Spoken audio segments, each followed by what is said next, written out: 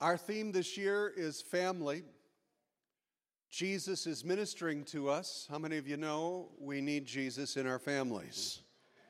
We need all the help we can get, Lord. We need you to minister. The first miracle that Jesus ever performed was at a wedding. Jesus believed in family. He ministered to families. And immediately at a wedding, there was a crisis, and Jesus ministered right to it. It's the Cana work. I prefer to title this Running on Empty. I don't know how many marriages and families right now are running on empty, but Jesus has got the fuel to fix it. Amen? I want to read to you this story. It's a very brief one, and it will help you understand what we're talking about. It's found in John chapter 2. If you will follow along, I will read it to you.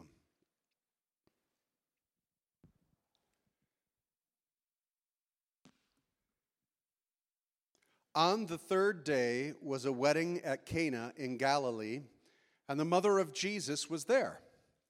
Jesus was also invited to the wedding with his disciples. When the wine ran out, the mother of Jesus said to him, "They don't have any wine." Jesus said to her, "Woman, what's that got to do with me? My hour has not yet come." His mother said to the servants, "Do whatever he tells you." Now there were 6 stone water jars there for the Jewish rites of purification, each holding 20 and 30 gallons. Jesus said to the servants, "Fill the jars with water." And they filled them up to the brim. And he said to them, "Now draw some out and take it to the master of the feast." So they did. When the master of the feast tasted the water, now become wine, and did not know where it came from, though the servants who had drawn the water did know, the master of the feast called the bridegroom, and he said to him, "Everyone serves the good wine first, and when the people have drunk freely, then the poor wine. But you kept the good wine until now." This is the first of his signs Jesus did at Cana in Galilee and manifested his glory, and his disciples believed in him. It's a tremendous story of Jesus' first miracle. I think it's important that we understand it took place in a family setting. This family, this bridegroom and bride, obviously were friends of the family of Jesus. They invited Jesus' mother, and they invited Jesus, probably his brothers and sisters as well. The whole family was there. Jesus brought his disciples with him. By this time, Jesus had begun his ministry. He had been in the wilderness temptation. He came out, and he began calling his disciples by the seashore. He called out Peter and Andrew. He called out James and John. And so they're going to begin the ministry, and he says, "You know what? We got this wedding. We're on our way to Capernaum." He was going to move to Capernaum. That's where his headquarters was going to be for his ministry. But before he reached there, he said, "You know what? We got this thing we got to do, this wedding. Come on, let's go." See, they all went to the wedding. His mother Miriam, must have somehow been involved in helping out the situation as all the women gathered. And it's interesting that there's a timing to everything God does, isn't there? And in the timing of this, they're coming together for this wedding. Now, interesting in the wedding, a Jewish wedding is about 7 days long of celebration. So about a year before that, the bridegroom goes to the bride's father and asks for her hand in marriage, pays the dowry, they make a contract, and they drink the cup of redemption from Passover meal because he's purchasing a bride. As they drink that cup, then the bridegroom goes and he says, "I'm now going to prepare a place for my bride." And so he's going to prepare a place onto his father's house. About a year later, he's going to return and come for his bride. And in the suspense of all this, typically in a Jewish wedding, the bridegroom would come at night, around midnight, to bring some excitement. His best man would cry out, "Behold, the bridegroom cometh, prepare yourself for the bridegroom." They'd blow a trumpet. He'd look down into the village to see if there was a light lit at his house where his bride was waiting for him. He would go down and he would get her. He would bring her back. They would come together and they would go into a separate room and they would consummate the marriage. Once the marriage was consummated and they brought out the bed sheet to declare her virginity and now the covenant being made, the feast would begin. It's the third day of the feast and they're running out of wine. We got a problem here. Now, they didn't have a 7-Eleven to run up and get some wine. There wasn't running water. They couldn't go get a hose and get everything they needed. There's a crisis here. And you have to figure that what's happening, if you'll look at the gospel situation, it is right before Passover. So most of the wine is already collected for the people to celebrate Passover. So there's a limited amount of wine. They have to find out what they're going to do. I would imagine that already they were concerned about it, that the women are going, I told you to get wine. Where's the wine? We're running out of wine. I couldn't get any more wine. I don't know what to do. We got to get some wine. So they're going to run around. Who's got wine? Do you got wine? I don't know. They're trying to figure out what's going on. They didn't just run out and go, oh my goodness, we didn't realize. They knew it was coming. But Mary has an idea. I'm going to go talk to Jesus. And she only says one thing.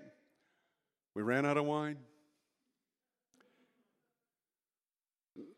He says, woman, what's that got to do with me?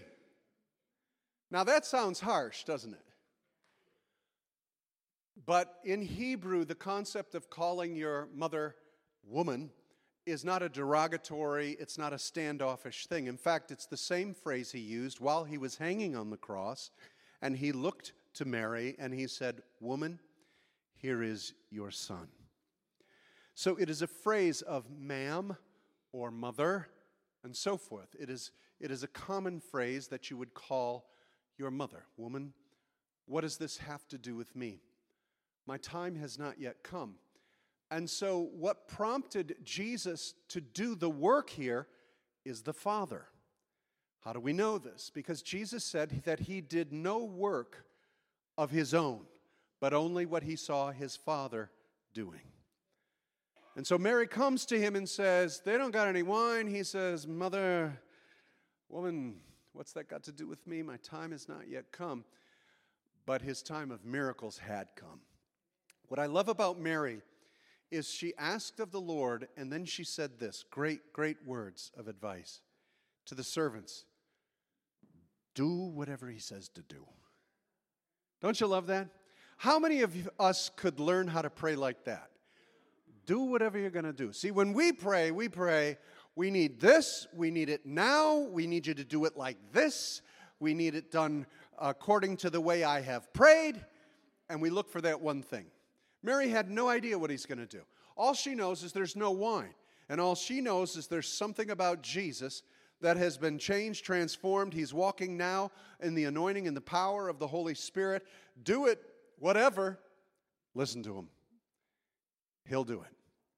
And so for our families, brothers and sisters, you've been praying, you've been seeking God, you've been looking for an answer. Can I tell you what?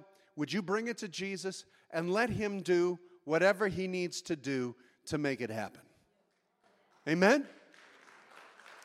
We route it a certain way. We have an expectation of this or that. And how many of you know that many times you're the problem? So do what he tells you to do. Listen to the Lord. That's the first thing in our need to pray for our families. That the timing has come where Jesus is going to have them do what they need to do. So what it says is that Jesus then tells them he's going to supply a need that they have out of his riches. Amen? So he says, look at, take these stone jars. There are 6 of them. Fill them with water. I find it fascinating that they identify these as the purification jars. So it quite possibly may be that the home that they were at was at a Levitical home, a Levitical house, those of the priesthood because the purification jars were there. There were 6 of them. They were very large. And they held, as the scripture said, 25 to 30 gallons of water. That's pretty big, okay? 6 of them. Now, they were stone jars. That makes a difference between being pottery or clay jars. Because clay vessels absorb whatever they're holding. Clay vessels, whether they're holding water, whether they're holding wine, whether they're holding juices, whatever they're holding, they get absorbed into the clay and they're easily cracked and broken. These are stone jars. They are carved out of solid pieces of stone. They are not porous. Therefore, whatever they hold stays pure because they're purification jars. How many of you know that God's provision comes from Christ Jesus, who is the only pure and holy container of the Holy Ghost? Amen? Thank God for that. We're a bunch of clay jars. We're a bunch of clay vessels. How many of you know that we absorb the environment, the society, the culture, the woundedness, the pain that we've inherited from our family, that we've endured growing up and whatever, and we're the clay pots, basically a bunch of crackpots. But thank God for the one true vessel who is pure, who carries the remedy, who carries the answer to us. The pure living water of Jesus is His Holy Spirit. But now He has taken these earthen vessels and by His blood has cleansed you inside, outside, and upside down so that His Spirit of holiness can dwell in us. The answer for your family comes from Jesus. God wants your family well. God wants your family whole because God wants souls to be saved. And He wants to pour the pure wine of His Spirit, new wine, into our lives and into the containers of our families. And so we have to ask God to do what He will do for us. It's not because of how fervently you prayed. It's not because of how good of a boy or girl you've been. It's solely on the merit of Christ Jesus and what He accomplished on the cross for us.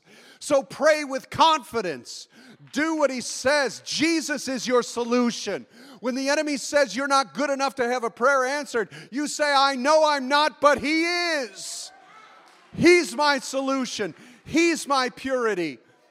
He is the vessel that holds all the promises of God for my life. That's my Jesus. And so they had them pour water, 25 to 30 gallons of water in each of those jugs, the purification jugs. Let's do some of the numbers here. Pardon me. Let's add up the math, okay? So it's said that each of these jugs holds 20 to 30 gallons of water. We'll mark it at 25. You okay with that? Okay, I don't want any arguments. 6 of them, 6 stone vessels at 25 gallons each. That means Jesus provided 150 gallons of wine. Come on. I thought we'd get through the night with 2 or 3 glasses. 150 gallons. See, don't get in the way of God's answer. Amen. You know, He does exceedingly abundantly above all that we could ask or even imagine, according to the power that is at work within us, His Holy Spirit.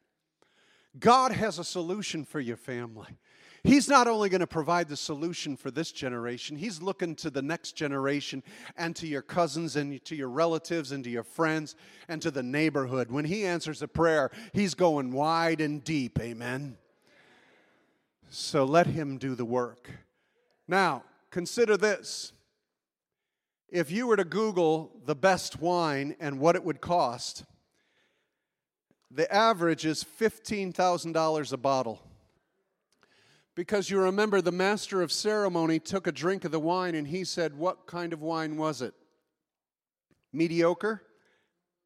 The best. The best wine. Dude, this is the best wine. Most people give us a glass at the beginning of the wedding and then it's watered down from here on out. Not you. You saved what? The best. So let's just in modern day, let's take a look at this best bottle of wine. Some go, it's crazy. I don't know what people spend their money on. But, you know, some of these bottles of wine go for $80,000, $50,000. I'm just going to bring it back down to good wine at $15,000 a bottle. Aren't you glad you don't drink in Jesus' name? Hallelujah. $15,000 a bottle. Now, wait a minute. It takes about 5 bottles of wine to make 1 gallon. 5 bottles times 15,000 is $75,000 per gallon times 150 gallons. Comes to $11,250,000 worth of wine. And you wonder if Jesus can fix your problem. Come on, did Mary think this was going to, Jesus, they're running out of wine. He gave them in comparison, $11 million worth of wine, 150 gallons to answer the problem. When Jesus is here to bring a solution to your needs, it has power, it has authority, it will last, it will minister, and it will accomplish all that it was sent to do. I watch my word, says the Lord, to accomplish what I have sent it to do. Jesus is our supply. What you need from Christ in the solution of your family, He can deliver above and beyond what you're asking. He's not limited by the situation. The wine was all bought up for the season of Passover. It was the end of the harvest time. Where's He going to get wine? Jesus doesn't have to worry about where to get it. He's got to figure out where to put it. Amen? We need to have that kind of an attitude. Not when, but how am I going to handle all that Jesus is going to supply according to His riches in glory. Amen? And the supply was met to the glory of God. No one understood where this wine came from. No one figured it out. No one could understand how this happened except for whom? The servants who brought it. You see, Jesus said, I'm no longer going to call you servant, but I'm going to call you friend. You see, you know where the answers come from. You know the one who brings it.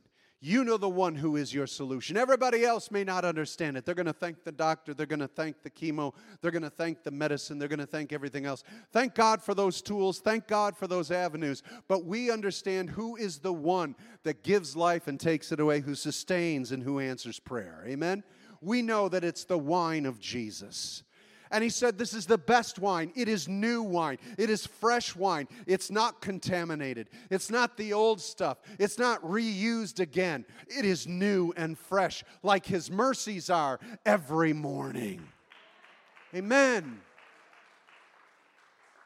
My family needs help. Your family needs help. There is a resource here. If you're running on empty, there is an ample supply found within the promises of God, through Jesus Christ, who will supply all your needs. Amen?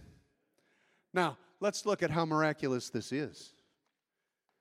Let's just understand how miraculous this is. He said, what I want you to do is, He said, fill up that jar to the brim. Right? Potentially 25, 30 gallons worth of water. He said, fill every one of them up. And then He said, dip in the ladle and present it to the master of ceremonies. At that point, see, I don't know where it happened. That's what I love about Jesus. I love an answer to prayer where I don't know how it happened. I don't know when the thing took place. Did it change when they finished pouring the water in, did he say a prayer? Did he lay hands? Did he speak over it? Or was it the action of dipping in by faith to take that ladle to the master of ceremonies? I don't know when it happened. I don't know how it happened. All I know is it happened. Amen. I remember praying for my brother-in-law for 7 years. This guy avoided me like the plague. He was sick of me. I took him to Christian concerts. I told him about the Lord. He wanted nothing to do with me. He was a hero of mine. I love my brother-in-law. 7 years I prayed for him. 7 years. His family, he was leaving my sister. His family was breaking up. And he was all depressed and all sorts of things. I don't know what night it happened. I don't know how it happened. But one night he was watching TV, PTL Club or 700 Club, and he saw a testimony. And for some reason, somehow, the water turned to wine. He got on his knees and asked Jesus into his life. And it radically changed this man's life. So I don't know what it was going to take. I don't know who was going to do the work. All I know is Jesus made wine out of the water of that man's life. Amen? It was a miracle. And so water is a very simple element. It's H2O, 2 hydrogen, 1 oxygen. It's real simple in its makeup. This is not just some fancy little parlor trick. For water to be changed into wine, you literally have to change the molecular structure of that fluid. It went from hydrogen and oxygen to multiple sugars and yeasts and water and carbon and nitrogen and oxygen and hydrogen to begin to take on the smell, the flavor, the scent, and the molecular structure of wine. Scientifically, the symbol for water is H2O. The symbol for wine is much more complex. How do you get water to change into wine? You get God to tell it to change. It is a work of recreation. It was on the third day that this took place, because in creation on the first day, everything's formed. On the second day, the water is separated from the land. And on the third day, vegetation brings forth the fruit. And that's what Jesus did. He just went back to the day of creation that He created all things. And by the spoken word, He spoke the separation of the waters to the fruit of the vine. Amen? That's my Jesus. He literally had to strip the water of its molecular structure and reinvent and ignite wine into that water. Praise God. How many of you know that you need a radical molecular change in your family? It is not easy to change a hardened heart, a stony heart, into a beating heart for God. It is not easy to change a mind that is stubborn and made up into a mind that is now illuminated by the wisdom and revelation of who God is in the light of His glorious gospel. It takes a literal change by God to do it. And how many of you believe that He can? Don't give up on your daughter. Don't give up on your son. Don't give up on your mother. Don't give up on your father. Don't give up on your auntie. Don't give up on your uncle. And don't give up on Uncle Harry. You know that bum, that rotten one. Don't give up on him. God can come in and change a man's heart. God can come in and change that water to wine. God can change the very structure of your dysfunctional home and bring peace into it. I have seen more families changed. We just buried a man Friday who was a friend of mine no, he was never a friend of mine. Started off as an enemy of mine in junior high, till he came 40 years later into this church. A man born again, A man who had burned all his bridges and a man who had been at odds with so many of his relatives and family. But God had changed him miraculously, changed him to where his funeral was a celebration of a homecoming, a restoration to the family, and so much done because God took some water and He changed it into wine. That's what God can do for our families, amen? Last of all, we see that wine has always been a symbol of God's covenant blessings. When Israel has won a battle, when Israel won a victory, when Israel got right with God, He would tell them to have wine and to celebrate the blessings that God brought to them. Wine is always a celebration of covenant blessing. And there is no greater covenant blessing than the bread and the wine that Jesus gave us. It is the bread of His own body by which He took all sickness and disease and sin upon it, so that by His blood we were bought with a price. And the blood of His body is the wine of the new covenant by which we are cleansed. He took the water of us as a people, being pagans and lost in a world of sin, and made the wine of His blood to cleanse us and to nourish us and to bring every promise of God into our availability. This is the blood of Jesus. This is the covenant blessing, the new wine of His Holy Spirit.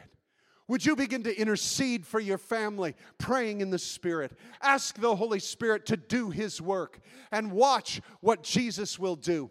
But what's most important, and finally, is that Jesus told the servant, draw some out now. Draw it out now. I have to believe that when Jesus spoke that to the servant, it was His words that said, draw it out now, that Jesus speaking the now, the prophetic presence, the prophetic revelation of who He is beginning His miraculous ministry. As soon as they dipped in by faith into the now of Jesus, it was transformed. So how many of you are ready to draw some of the Holy Spirit's answers to your prayers now? Right now. Some of you need to make a decision. You've been putting it off. You keep saying, maybe I'll do this. You keep praying again some really weak, wimpy prayer when you go to bed or when you eat your food. But now it's time to say, now I'm seeking God for the change. Now I'm going to change my heart. Now I'm going to change my mind and my attitude. It's about time some of us recognize that we're the problem. You're not going to know it till the Holy Ghost begins to cause that fermentation to happen and change the water of your thinking into the revelation of Jesus' wine. I don't know how many arguments I thought I was right in, and I'd go outside grumbling, saying, Jesus, that woman, and then I'd pray, and God would just nail me and show me how wrong I was. I don't know how you stay married without the Holy Ghost. I'm telling you. Because without the Holy Ghost, you're always right. But when the Holy Spirit is able to begin to show you something you couldn't see beyond your own ignorance, beyond your own flesh, beyond your own desires. And so I don't know what He's going to do, but He's saying, draw now out of the well of my blood, out of my wine, and begin to understand what in fact is going wrong in your family situation. Could it be you've got a wrong heart that needs to be changed? Maybe it's you saying, I'm sorry. Maybe it's you breaking the pride issue and going to that person and saying, I was wrong. Whatever it is, He's got the remedy. Would you bow your heads with me? Father, I thank God for the ministry of your Holy Spirit today. I thank you, Jesus, for what you're doing. And it is now the time of repentance. It is now the time of healing. It is now the time for the miracle of Cana to come. We've been running on empty too long. Fill the tank, Lord God, with your love. Fill the tank with your patience. The very fruit of your Holy Spirit is the wine of your blessings. God, fill our lives with that fruit right now.